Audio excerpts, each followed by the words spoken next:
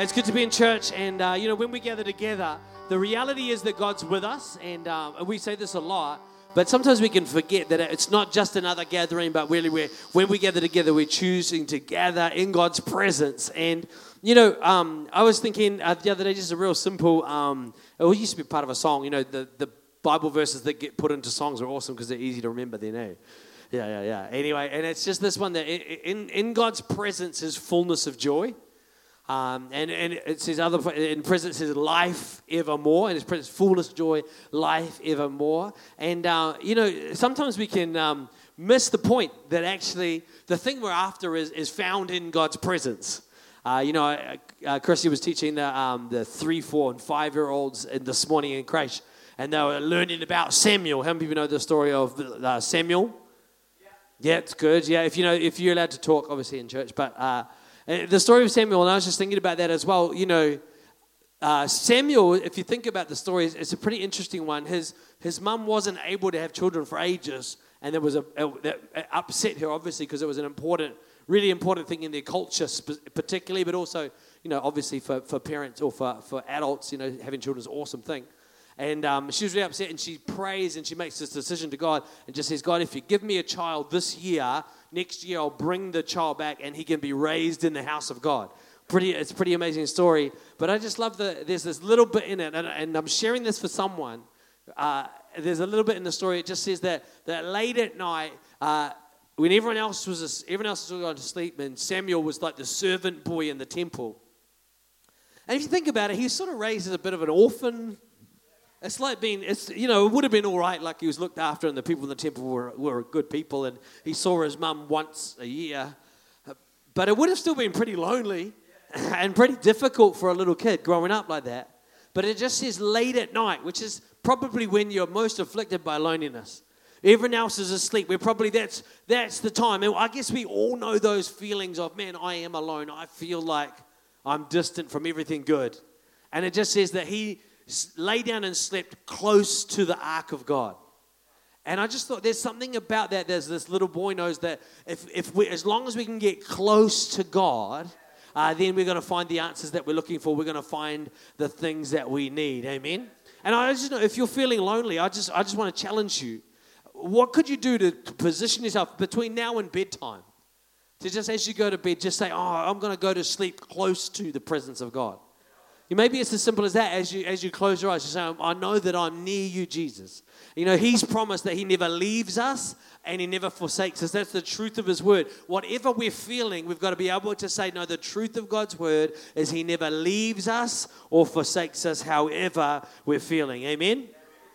Amen. Well, if you were here this morning, I preached a really good sermon. If you weren't here this morning, it was still good, and you'll be able to listen to it later on the internet, but it's always better live. But I preached from Acts chapter 2, verses 42 to 47. And it's a cool little passage from the Bible. I just want to read it, and then I'm going to go in a slightly different direction tonight, but I want to start from the same starting point, right? And so let me just read it, and then it's about the church. So this is when the church first emerges, when the church first appears on the earth. It says after Jesus has died, he's been resurrected to life, and then he's ascended to heaven, and he's told his disciples to wait in Jerusalem for the Holy Spirit to come upon them. And they knew that when the Holy Spirit came upon them, that they would receive from the Holy Spirit the power to make Jesus real in the world. That's what the power of the Holy Spirit does. It makes Jesus real and visible, right? Right, so that's what they knew. Then anyway, in Acts chapter 2 is the story of the Holy Spirit arriving in a prayer meeting. So there's 120 followers of Jesus in a prayer meeting on the second story or first floor of a building. And they've been there for days and days, like 40 days more or longer. 7 weeks after Jesus ascends to heaven, they're there praying, right? That's why there's only 120 left, right? Because everyone else has found other things to do after day 2 or 3 or 4, right? 120 people are praying. The Holy Spirit comes and there's fire and there's wind, and they begin speaking in these other languages, and they pour out onto the street. And then Peter stands up and preaches. He says, these people aren't drunk, although they looked drunk. They were sort of crazy. And there's madness going on. This big crowd gathers. And he preaches and begins to tell the story of the gospel, that it's been promised from long ago that when the Holy Spirit would come upon us, that we'd be able to speak out the promises and the plans of God, that we'd be able to imagine them and see what God's doing. He says it like this: your old men will dream dreams and your young men will see visions. Something like that, maybe the other way around. And the Holy Spirit's moving, and Peter's beginning preaching and saying, no, it's always been the promise of God that the reality of his presence would be real among people. You know, it's never God's plan to be distant, far away, weird, but it's always been his plan to be close. And one of the problems with church sometimes is that it's easier to control people with a far away God. It's easier for me to talk to you about your behavior and try and manipulate your behavior by saying this big bad God in the sky is going to punish you if you don't. Right? Big bad God in the sky with a big stick. Right? And sometimes you can grow up with that picture. But God's plan has always been to be near. You know, it says right at the fulfillment of all time in Revelation 21, it says, behold, right? So there's a big announcement in heaven. So right across the cosmos, there's a big announcement, you know. Behold, check it out, look. The tabernacle or the dwelling place, the holy dwelling place of God is with people. And God's plan's always been to dwell in us. Right? And that's what the Holy Spirit's about, that he dwells in us. And for us, it's weird because we know that inside us dwells no good thing. That's what Jeremiah said. Inside me dwells no good thing. My heart is desperately wicked. It's beyond repair, right? So we know that that's what we like, but it doesn't change the fact that God wants to he wants to knock on the door and be invited into our life. And that's what we see happening in Acts chapter 2. The Holy Spirit, for the very first time, descends upon a group of people. Previously in the Old Testament, you've got people like King David and Samson. You've got Moses and you've got Noah that the Holy Spirit would come upon. But now for the first time, he comes upon a group of people and then dwells inside them. Makes his home inside them, right? And it has a dramatic effect and a profound impact on the people. And just have a listen to this. I'm reading it in an older translation of the Bible because it's got some cool, funny words that I think you'll like, right? That's right. It says this, and it says that after the sermon, those who gladly received the word were baptized. So straight after the sermon, the whole lot of people get baptized. And then it says that day, 3,000 people were added to the church. Right? How many people know that that's a big service? Right? There's about 100 people here in the building tonight. There's about 120 people in this prayer meeting, and something happened in this prayer meeting that blew out into the city streets immediately. Right? If you think about it, it's just a story in the Bible, but you think about that practically. What would it look like if the Holy Spirit comes and we all find ourselves out on the side of the street, and the power of God is moving among us? And Aru steps up and says, these people aren't drunk, or some of them may be, but anyway, these people shouldn't be drunk, right? And then he begins to preach. And what would it look like if 3,000 people got baptized tonight? Like, how many of you know that that's a pretty dramatic sort of an event? And, you know, that's the classic thing in the Bible. You read stuff and it's like, it's 4 verses long. And 3,000 people were added. There's other bits in the Bible. The corresponding passage in the Old Testament is a moment where there's this massive rebellion under Moses' leadership. This massive rebellion. And it just says that on one day, God opened up the earth and 3,000 people fell in. And then he closed it up. Also, like a pretty dramatic event. Isn't it? It's like, they wouldn't make the news, right? And also in Invercargill, couldn't happen in Invercargill, need somewhere with more people. But the earth opens up, 3,000 people are destroyed because of rebellion. And now when the Holy Spirit comes, right?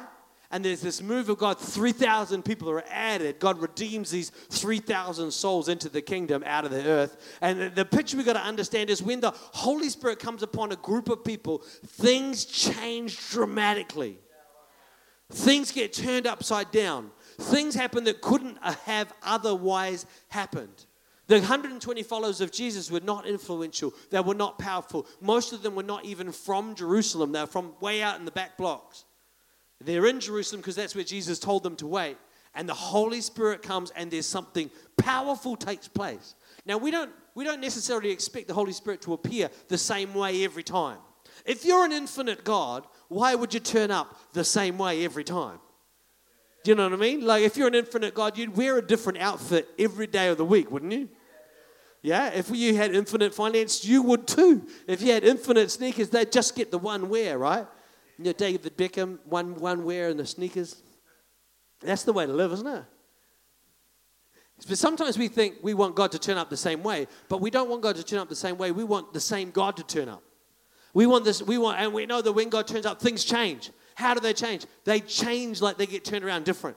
They get turned upside down. Things get swung around. But anyway, let's just read this little passage, and this is what happens in amongst these people. Just imagine Jerusalem's a city of less than 1 million people. It's probably less than 500,000 people at this point, right? And look at what's happening, okay? The fear of God came upon, they were baptized and 3,000 added. And this is, they continued steadfastly in the apostles' doctrine and fellowship, in the breaking of bread and prayers. So there's 4 things they did. They continued in the teachings of the apostles, and they continued in fellowship, and they continued in breaking bread, and they continued in prayers. Then fear, it says, comes upon every soul. The fear of God, the honor of God, the awe of God comes upon every soul. And it says many wonders and signs were done through the apostles. Now all who believed were together and had all things in common. They sold their possessions and their goods, and they divided among all of them as anyone had need. Now that's all old language, but what it means is people sold stuff and then just use the money to support each other. So this is what I'm talking about. There's a massive change. There's a massive change in these people's lives, in this community of people. It's not a small community. There's at least 3,000 on day one. A few chapters later, we read another 5,000 people get added in a single day. Right? So this is a big momentum. It's a big movement of people, right? But there's something dramatic happens. If you leave church and sell your stuff just to give and support others. How many people know that's a dramatic change? If people are going to sell stuff just to support others, that's a dramatic change. It's not for a good cause, it's just for the cause. It's not for, there's not a plan, there's not a system, there's not like a thermometer thing, with the 1,000, 2,000, 3,000, 4,000. No, there's just a dramatic shift in how everybody thinks about money. Suddenly, money is for something different than what they thought it was for before. That's a dramatic change, right? Cool. In verse 46, it says, now continuing daily, check out, this is their church calendar. Listen to this. Continuing daily in one accord in the temple. So they met how often in the temple? Daily in the temple. And they broke bread from house to house. They ate their food with gladness and simplicity of heart. So they met in the temple every day, but they also met in small groups. So like they're slightly different to what we do, right? So we meet at church on Sunday, which is awesome. And then we meet on a Wednesday or a Tuesday in a smaller group or in house to house. We call them e-groups because they're totally different to everything else you've heard about small groups. It's a totally different thing. It's cool, right? And so we meet from house to house or from cafe to cafe, right? We do that once a week. They were doing this sort of thing daily. So they're meeting in the temple daily, and they're meeting from house to house all over the place. And they're continuing and they eat their food with the gladness and a simplicity of heart, praising God, and they have favor with all of the people. Right? So all of the city gets to hear about this. And all of the city begins to think, man, this is an awesome group of people. The whole city is aware of what God is doing because of what's happening in people's hearts. All right? And the Lord added to the church daily those who are being saved. So every day, every single day, they've got influence and impact in the community around them. And it all comes back to this moment of the Holy Spirit's impact in their world. Now, see, one of the challenges with leading a church is that you can try really hard to convince people of stuff. And we do it every Sunday. We'll tell you about joining the e-group. Every Sunday, we'll tell you about signing up onto an e-team and serving on a Sunday. Or we'll tell you about stuff we're doing like on Wednesday night with Neil Smith. And sometimes we try hard to convince you, but we shouldn't actually have to. Right? Actually, we shouldn't have to. My prayer is that as a church, more and more and more we'd start to look like this group of people. Now, we don't need the Holy Spirit to come upon us in the same way. We don't need to fall out in the street speaking different language. Whatever happens, that will be fun, right? It doesn't need to look exactly the same, but I want it needs to have the same sort of sound to it. It needs to have the same sort of look to it, where we gather together, where we've got faith and passion. We're excited to praise God together. We're excited to share food together. We're excited and we're seeing miracles happen. We're seeing provision of God being poured out upon the place, and it would be super exciting, wouldn't it? You know, well, you could just sit there and think, oh, well, whatever, when's dinner? The reality is, as a church, we don't exist in Wellington to keep each other entertained. And we don't exist in Wellington just to teach about Bible stuff. Church isn't a Bible class where you just come to learn about Bible stuff. We do want to teach the Bible, right? That's what we do want to teach the Bible. But church is a mission. Church is an army. Church is this mobilized force. When you see the Holy Spirit comes upon the church, in the first instance, the first thing God does is throw them out of the building. It doesn't even say how. It just says they're in the upper room, the Holy Spirit comes down, and then they're in the street. Isn't it funny that the very first thing that the Holy Spirit does to the church is push the people out of the building? Isn't that funny?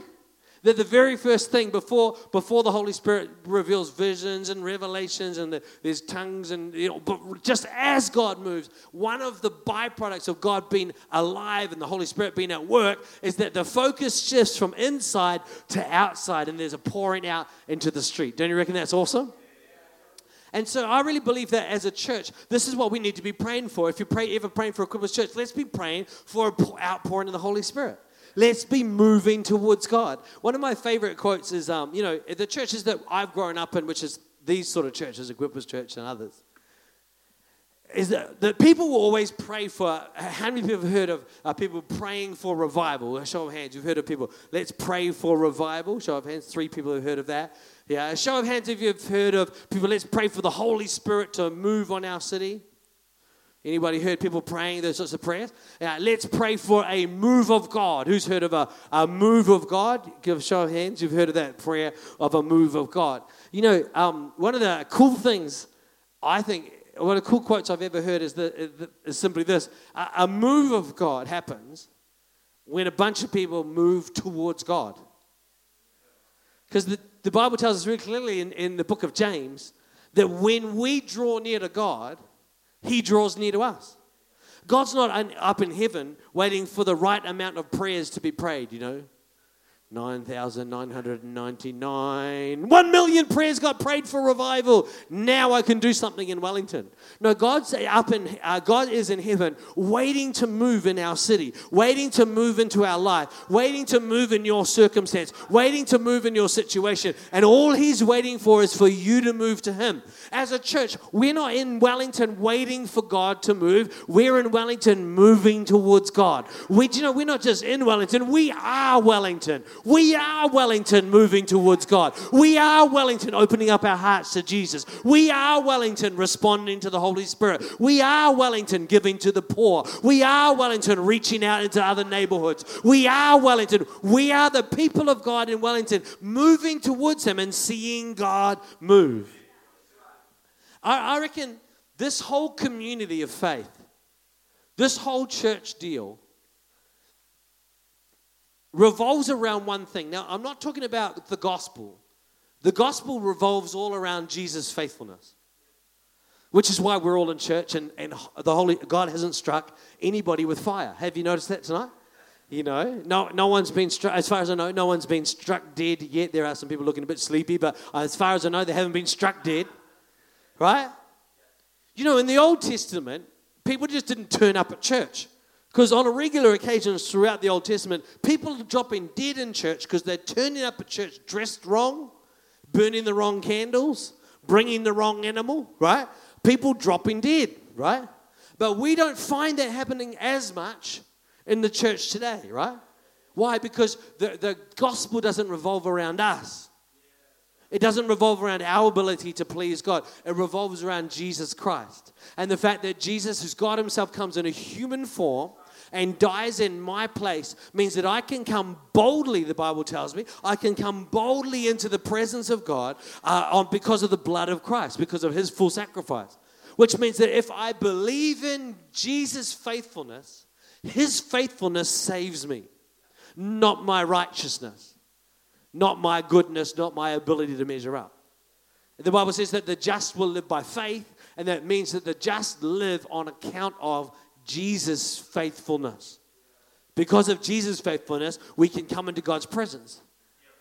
Because of Jesus' faithfulness, when we honor God, when we choose to follow him, our eternal destiny is secure in heaven.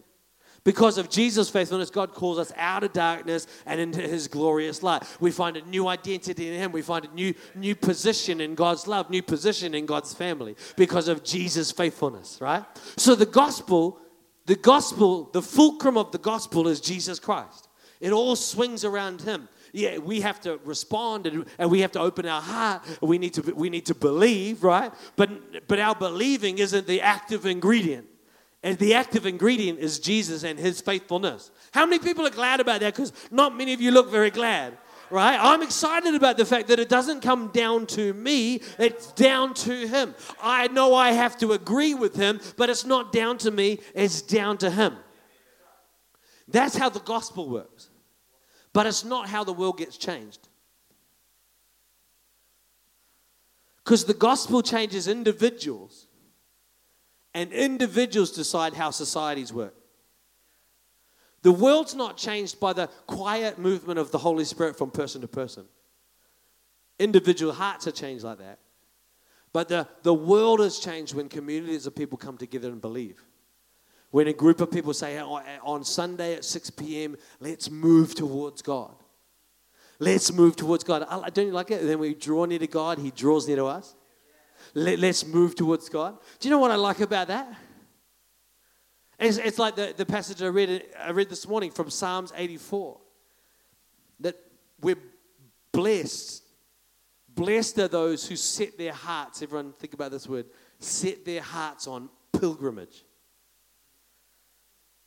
The blessing of God comes to us when we set our heart on pilgrimage, which is different to what you think. You think it's about setting your heart and your mind and your focus on a destination. You know, because we've been taught to set goals. A pilgrimage is not a goal. A pilgrimage is a journey. The thing about a pilgrimage is we don't do pilgrimages in our we could, it'd be good fun. I guess Shout Conference is a bit of a pilgrimage. Not just the journey to Auckland, but across the days. But it's a good pilgrimage because at the end of it, if someone said, what did God say to you at Shout? You actually won't be able to answer. Because it wasn't about, there was no destination in it. There was just a sense of movement. Do you know, one of the reasons it's good to be in church every single Sunday is the same reason as when you're walking, you just have to keep taking more and more steps. Do you know what I mean? Like you could walk like this if you wanted. Then wait 3 steps. Then wait 3 steps. And a lot of people live their Christianity like that. The first Sunday of the month, they'll make a big leap. Or they make a whole lot of mistakes and feel distant from God. And then they'll jump to him. Do you know what I mean? But I like this idea of journey. You know, we set our hearts on pilgrimage and we go from strength to strength. So where you are right now is a position of strength. Some of you are like, I don't feel very strong. And I know how you feel. You're sitting there thinking, well, I don't feel strong, I feel weak. I can't even, you're in church, which is a good decision, but beyond that, you make no good decisions. It's not true, but that's how you feel. Inside you feel like, man, I'm just useless. Right? But where you are right now is a position of strength. And God moves you from the strength you have now to where? Strength.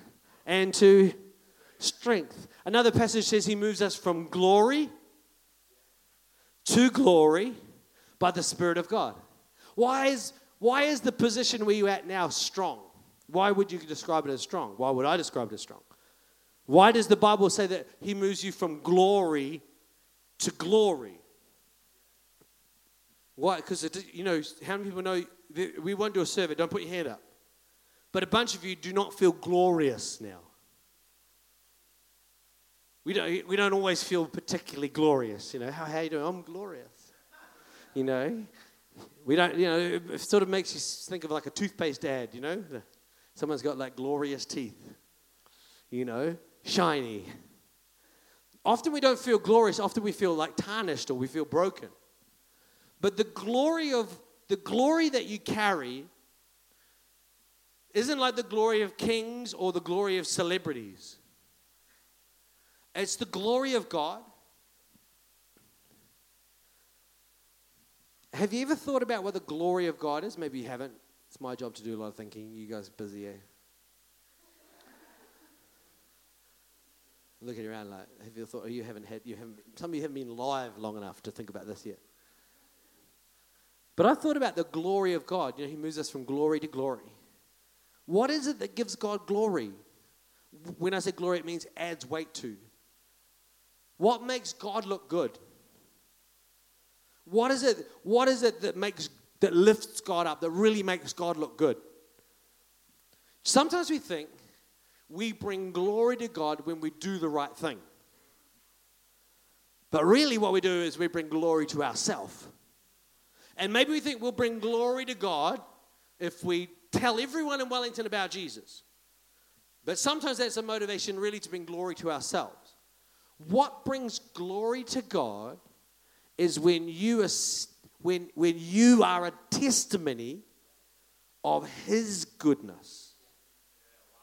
When your life is a testimony of His grace.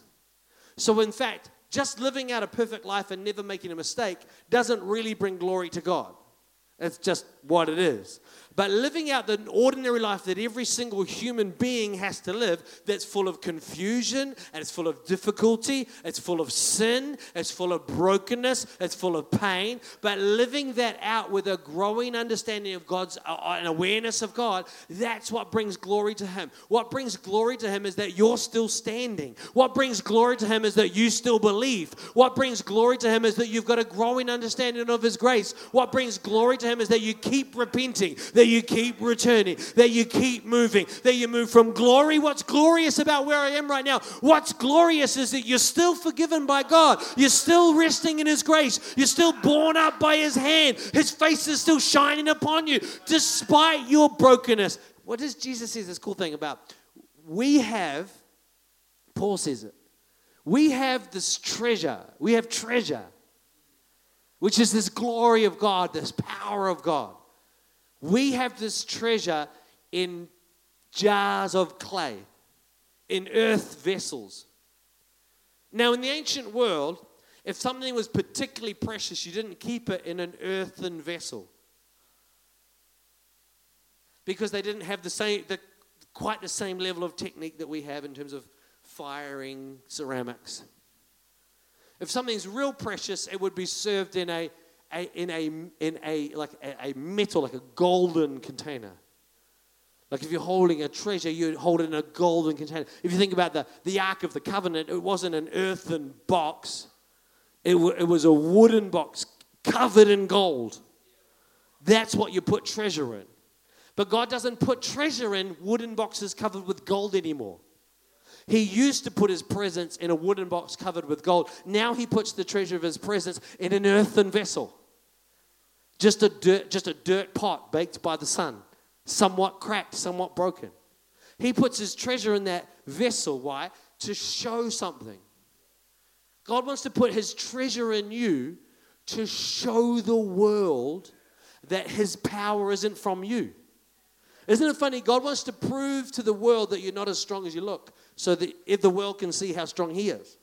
He wants to prove to the world that you're not as holy as you think, because He wants the world to see that His grace is made perfect in weakness. What we do in religion is we make ourselves look good, and we make God, by comparison, look bad. This is how we do it. We pretend to be a certain way, and we judge everybody else. And everyone else says, well, I'm not ever going anywhere near God, because look at those jerks. They don't have any problems. They've got no issues. They've got no failings. They just stand up high, away from sin, and point the finger at gays and weirdos and robbers and bad people. I'm trying to think of all the worst bad people from a church perspective. Drunks and people with BO.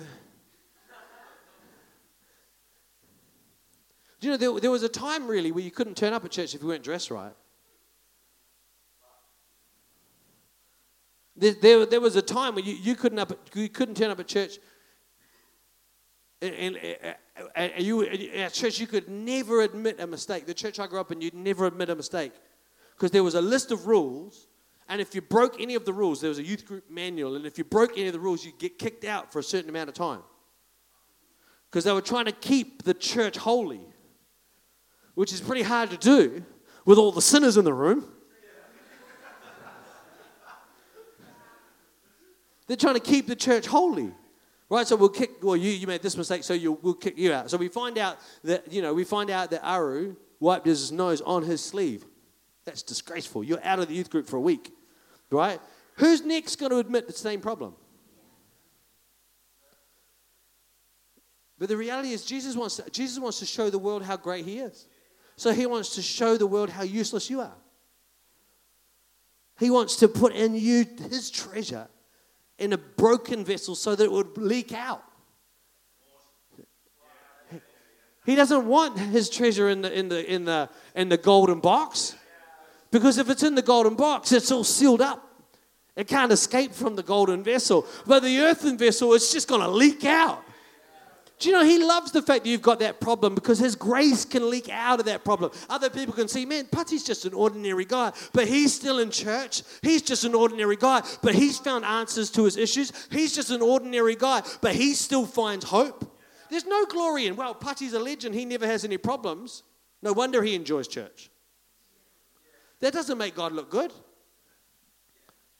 Here's the deal.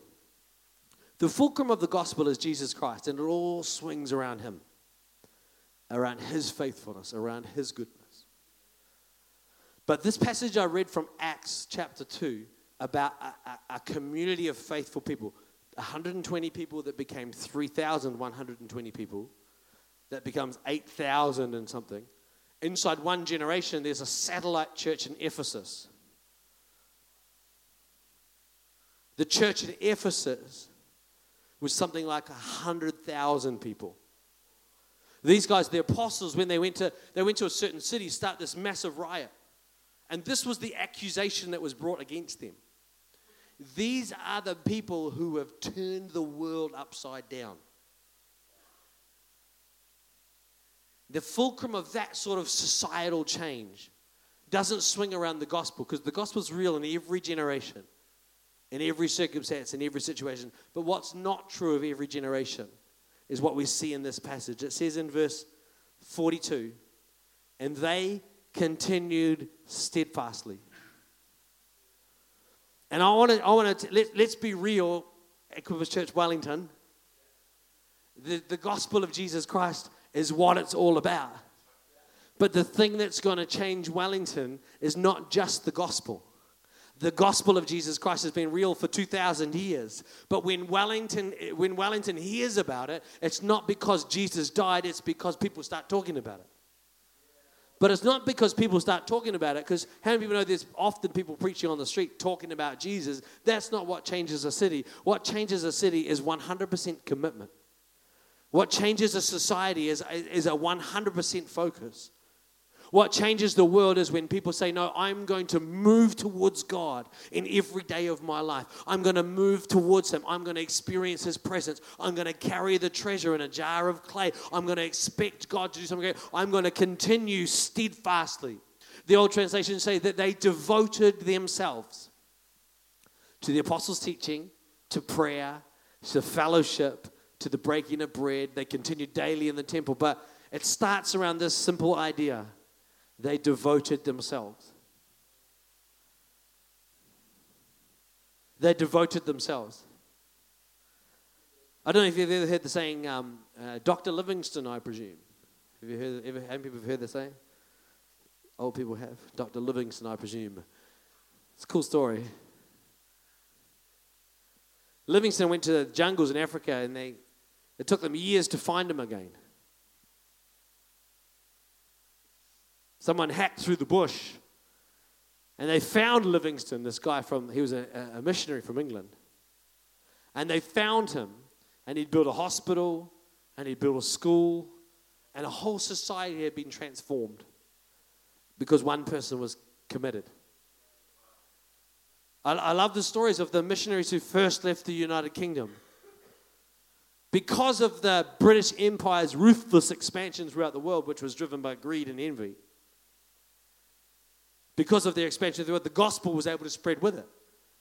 So traders would come in one decade, a decade later, missionaries would come with the grace and the peace of the gospel. Sometimes the missionaries were also traders and things went badly. But nearly always the missionaries were people with passion and purpose and commitment. And they would leave England with one suitcase. They'd build themselves or they'd buy themselves a coffin. And they would pack all of their belongings into the coffin. So rather than taking a suitcase, they would take the coffin with them, pack all the belongings that they were taking with them, and they would sail across the ocean to Africa. Because 85% of the missionaries who went, significantly more than 70% anyway, of the missionaries who went to Africa would be in the coffin themselves within 12 months of their departure. One of my favorite stories of missionaries coming to New Zealand is a guy by the name of Octavius Hadfield, and he's buried just near Martin, just right on the side of State Highway 1 as you drive north. And he was a pretty interesting guy. His name's Octavius because he was the 8th child in a largish family in the United Kingdom. And he had extreme asthma. This is in about 1850. He had extreme asthma. They didn't have the medication that we have today. And he applied to the Church Missionary Society to travel to New Zealand as a missionary. And he applied and they turned him down because on medical grounds. Because to be a missionary in New Zealand was going to require him to walk great distances. It was going to require him to travel on horseback, to travel on ships, to travel on open boats. And they said, no, you won't last. You won't last a year. And they said, you can't go, you won't last a year. So he applied again the next time they took application, and they said, you can't go, you won't last a year. On the third or the fourth time of his application, he finally got an interview. They said, we don't want to send you, you won't last a year. And he said, there's no way I'll last a year, but it will be the most glorious months of my existence if I can witness Jesus at the ends of the earth. He arrived in New Zealand to the Bay of Islands, which is where everyone arrived at the time. It took 6 weeks on foot to get to his parish. They assigned him a parish. His parish was from the Wanganui River mouth, the whole of the west coast. From the Wanganui River mouth to Wellington, all of Wellington, and into the mountains, and Nelson and Marlborough. He could only really travel by foot in an open boat. Every 2 weeks he would have to row to Marlborough and to Nelson. 18 hours of rowing. On a weekly basis, he would have to walk over the Akatarawas, so from Waikanai to Upper Hutt, and then down through the valley to Wellington to report. Things are going well. Awesome, off you go. All with debilitating asthma. He only managed to live to 85 years old, still active on the mission field at the time. At one point, he sat down with Te Rauparaha. He had the most direct influence with Te Rauparaha. He sat down in Te Rauparaha's meeting hall and he picked up some tapu kumara and began to eat it. And the tohunga who were there, who had placed the tapu on the food, began to curse him. So they began to curse him by all of the gods. And he just looks at them. He's one relatively bewildered sort of Englishman. He looks at them and they both drop dead. At that point, he was then given free rein throughout the region. On another occasion, he was traveling back from Wellington to the coast where he'd been arguing with government and Wellington Company officials to try and protect the area that was being given back under the 10th agreement. He was trying to protect that politically because he knew it was a dodgy deal. Right? The Māori people didn't understand his involvement. He was trying to protect their interests. They thought that he was working against them. It was a bit of a misunderstanding. Two tohunga came out of a village, again began to curse him. He turned and looked at them, and they both dropped dead. So when he should have been dropping dead, those who opposed him were dropping dead. He wasn't supposed to last a single year. He lasted 60 years in missions on the other side of the world in a time without the proper medication. Now the reality is, what was it that allowed him to turn the world upside down? There was over 1,000 people in his congregation in Waikanae. You can still, at the Ariao Park, there's a little monument. What was it that allowed him to turn whole societies around and change things and to be powerful and to be active? It wasn't the gospel. The gospel was at work with him in him on the other side of the world. It was his 100% commitment. It was his choosing to devote himself. You know what's going to change Victoria University? The gospel's already in Victoria University.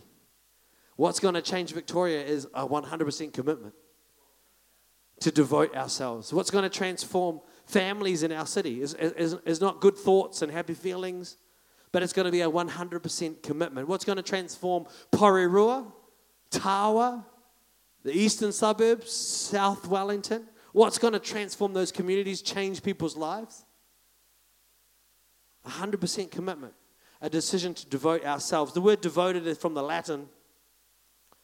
The original meaning was to make a formal vow, to consecrate.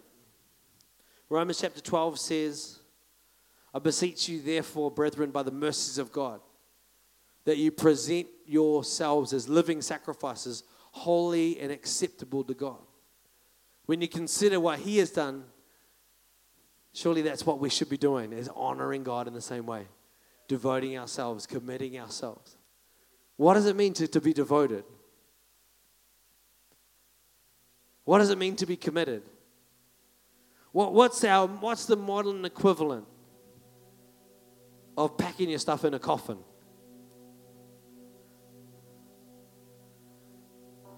But I'm just at university to get a degree because I want to get a good job. Well, I don't think that you are at university to get a degree. I think it's a good thing to get a degree, especially if you're enrolled. If you're paying the fees, you should get a degree. But there's a whole nother dimension at work. Well, I'm just doing my best to be a good mom or a good dad. That's awesome. But you're not just here to be a good mom or a good dad. We're here to change the world. We're here to transform society. And do we know what we're doing? No. Do we have treasure? Yes. Do we have something to offer? Yes. Do we have a very good package? No. Is it easy to market church? Not if you're doing it right. Come to church. What is it? We don't know. What are you doing? Stuff? What happens? Miracles. What do you mean? Well, miracles happen.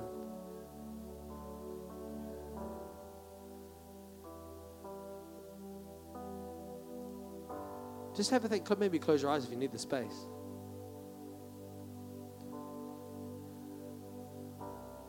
What's your formal commitment to Christ?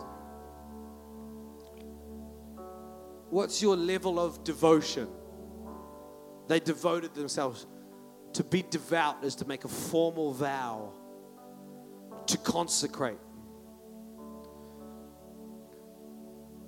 Because I really don't think it's the job of the pastor to tell everyone this is the level of commitment. Because as soon as I tell you this is what you should do, not a single person in the room is going to do it. Because as soon as you get told what to do? The opposite. But the main reason it's not the pastor's job to set the level of consecration is that the power of this faith community that we read about in Acts chapter 2, the power came from the fact that they devoted themselves. The power of Romans 12 is not that God chooses to make us a living sacrifice. The power in Romans 12 is when we choose to position ourselves as living sacrifices. When we freely choose to say, Jesus, you saved me. You've set me free from pain and from frustration and from emptiness and from loneliness and from brokenness. And because of what you've done for me, Jesus, I'm going to set my heart apart. I'm going to set my life apart. I'm going to make myself a living sacrifice for you. Every day of my life is going to be lived like a sacrifice on an altar, laid down before you. Every waking moment, every waking hour, a living sacrifice, fully devoted to God. In Romans chapter 12 is awesome. Paul just says, this is, when we consider God's mercies, this is our reasonable sacrifice. Sometimes we think the people that go all out in church are the crazy ones. But the people who go all out are just making a reasonable sacrifice. In view of God's mercies, this is our reasonable sacrifice. That we'd give everything to follow Him. That we'd give everything in obedience to Him. Just as you have your heads bowed, eyes closed, I want to pray a couple of times. Firstly, I want to give people an opportunity to respond to Jesus. If you're here and you've never chosen to make Jesus the Lord of your life, can I urge you today to consider it? If you have considered it already, can I urge you today to take this opportunity to acknowledge Jesus? Take this opportunity to declare Him to be Lord. Open your heart tonight to the possibility of His love for you, the wonder of His goodness to you. The Bible is clear that God loved the world so much that He sent His Son to die so that anyone who believes in Jesus would have everlasting life. Jesus comes to give us a life and gives us life in all of its fullness. And we could all take turns, a bunch of us here, and tell you what that means in my life, or what it means in Pati's life, or what it means in Aru's life, or what it's meant in Alistair's life. But it sort of means different things. But the real central truth is that Jesus makes us alive now and forever. When we make a decision to acknowledge Him as Lord, that means the boss of all things. Acknowledge our sin and ask Him to forgive us. Our eternal destiny is secure. And Jesus gives us purpose, hope, and life here and now. Maybe you've made this decision before, but if you're a Christian already and you've made this decision before, just consider even now as we do this, man, every Sunday when we make this call, man, what an amazing thing Jesus sacrifices for us. That God Himself would die for us. That He would surrender His life for our life. That He would swap His righteousness for our sinfulness.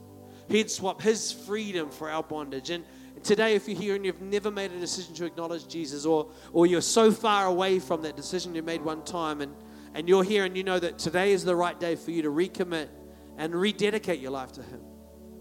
While everyone's got their heads bowed and their eyes closed, if you're wanting to make that decision today, in a moment I'm going to ask you to lift your hand. When you lift your hand, I'll see it. You can put it back down. And then when everyone's had a chance to respond, then we're going to pray together. I'm asking you to lift your hand for two reasons. Number one, so that I know who's praying this prayer with us tonight.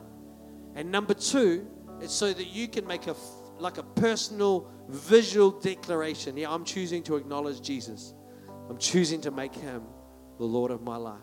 Is there anyone here tonight? Why don't you shoot your hand up and say, yeah, that's the decision I'm making. Thank you. Over on my left, that's awesome. Over on my right, that's awesome. How many others are making that decision tonight? Say, yeah, I'm acknowledging Jesus. Thank you, right at the back. That's awesome. How many others are saying, yeah, I'm going to make Jesus the Lord of my life, the boss of my life. I'm going to ask Him to forgive me of my sins. I'm going to receive the forgiveness of His grace. Is there anyone else? Just shoot your hand up. Once I've seen it, you can put it back down. And in just a couple of seconds, we're going to pray. Over on my left as well. Thank you so much. If there's anyone else, just shoot your hand up now, yeah, and just say, yeah, that's me. I'm acknowledging Jesus. I'm receiving His salvation.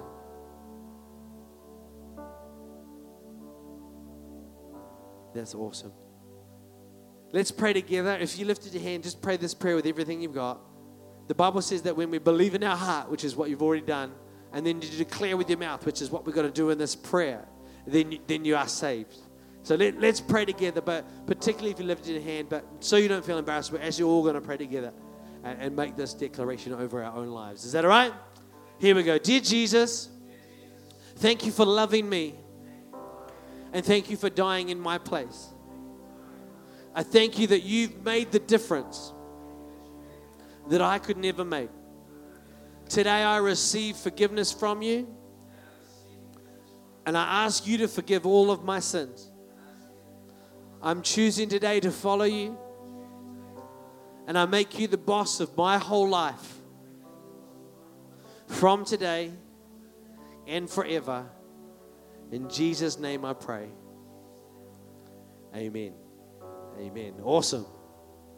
That's an awesome decision. After the service, we'd love to get your name and number, or if we don't know you. If you fill in a visitor's card, you can just tick the box that said, I'm making Jesus my Savior today. Just tick that box, and then someone can be in touch with you.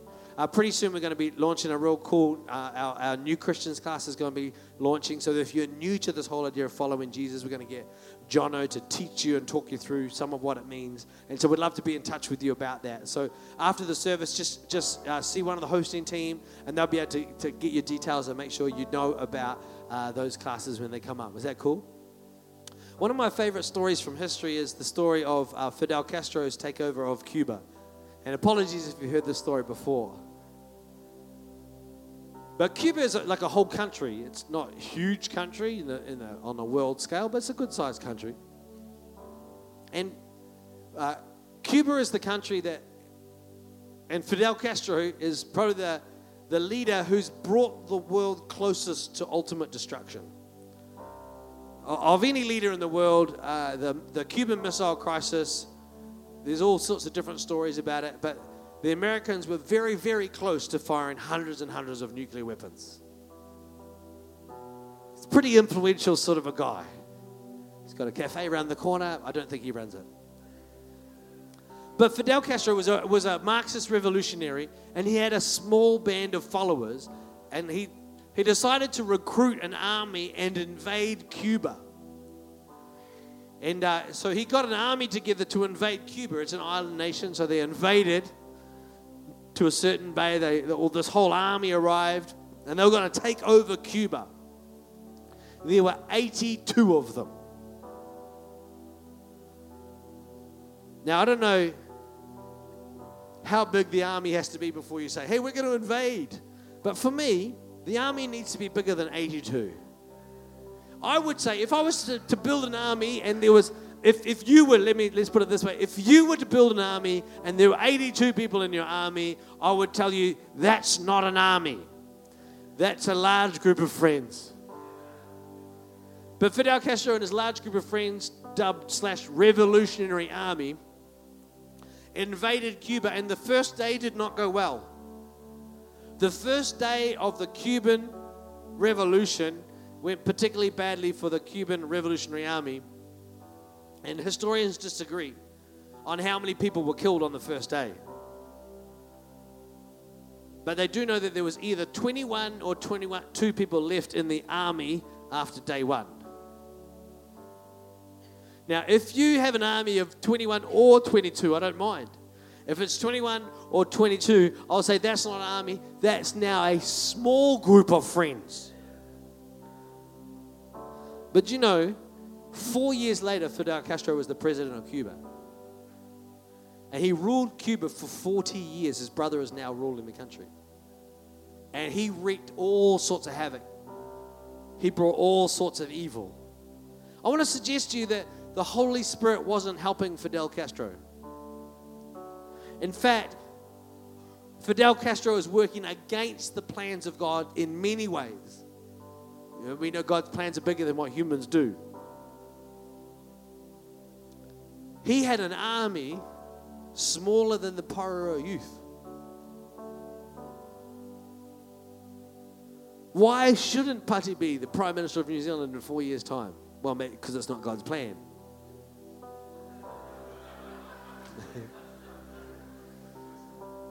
It'll be entertaining for a week or so before the whole nation would say, could we have somebody else?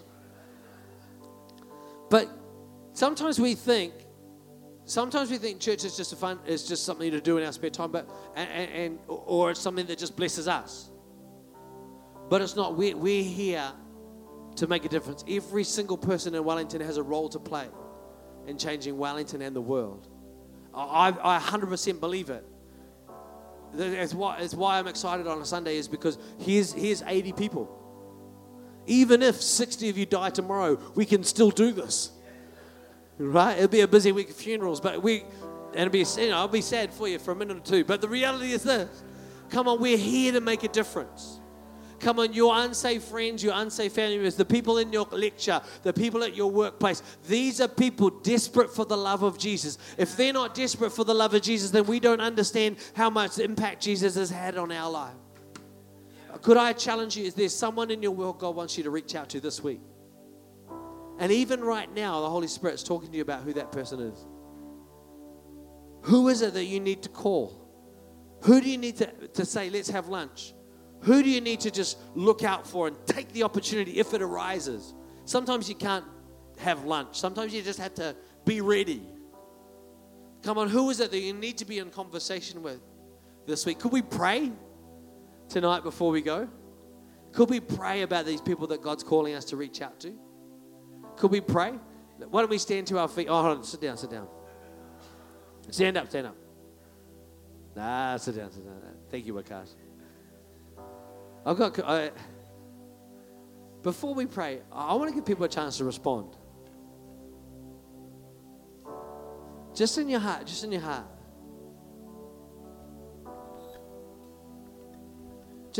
If you're willing to respond to the Holy Spirit,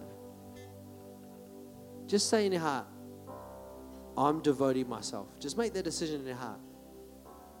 I'm going to devote myself to following Jesus. It's not going to be about other people's pressuring me or ringing me up or making me come to church. It's not going to be about the pastor telling me what to do. Just in your heart, just make the decision. If you're wanting to, just make the decision. I am devoting myself. I am choosing to make Jesus Lord in my life. I am choosing to follow him. Is that all right? Holy Spirit, I just thank you for all of those responding and everyone in the room. Lord, I thank you that you're calling us to make a difference in the world. And Lord God, even though this is not thousands of people, Lord God, this is a bunch of people prepared to devote ourselves. We are a bunch of people prepared to make a difference in our world. A bunch of people prepared to follow you. In Jesus we pray. Amen. If God's put someone in your heart to reach out to this week, or someone you could begin praying for, could we stand to our feet and begin praying right now? Is that all right? Could we pray together? If God hasn't put someone in your heart, you could just pray in general in the next 30 seconds. You could just pray, God, give me the opportunity this week. God, give me the chance to reach out to someone this week. Is that cool? We're going to pray for 30 seconds. Musicians, why don't you come? We'll finish with a song of praise in just a minute. Come on, let's lift our hands. Let's lift people up before God tonight. Okay, 3, 2, 1. Let's begin to pray.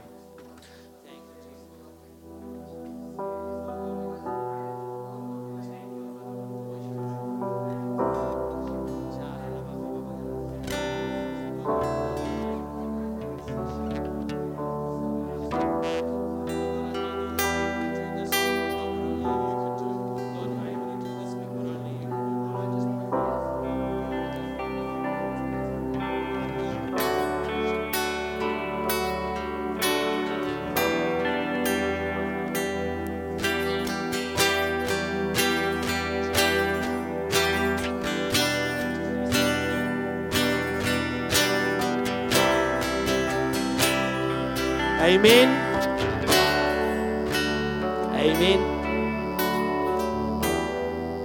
Awesome. Do you know,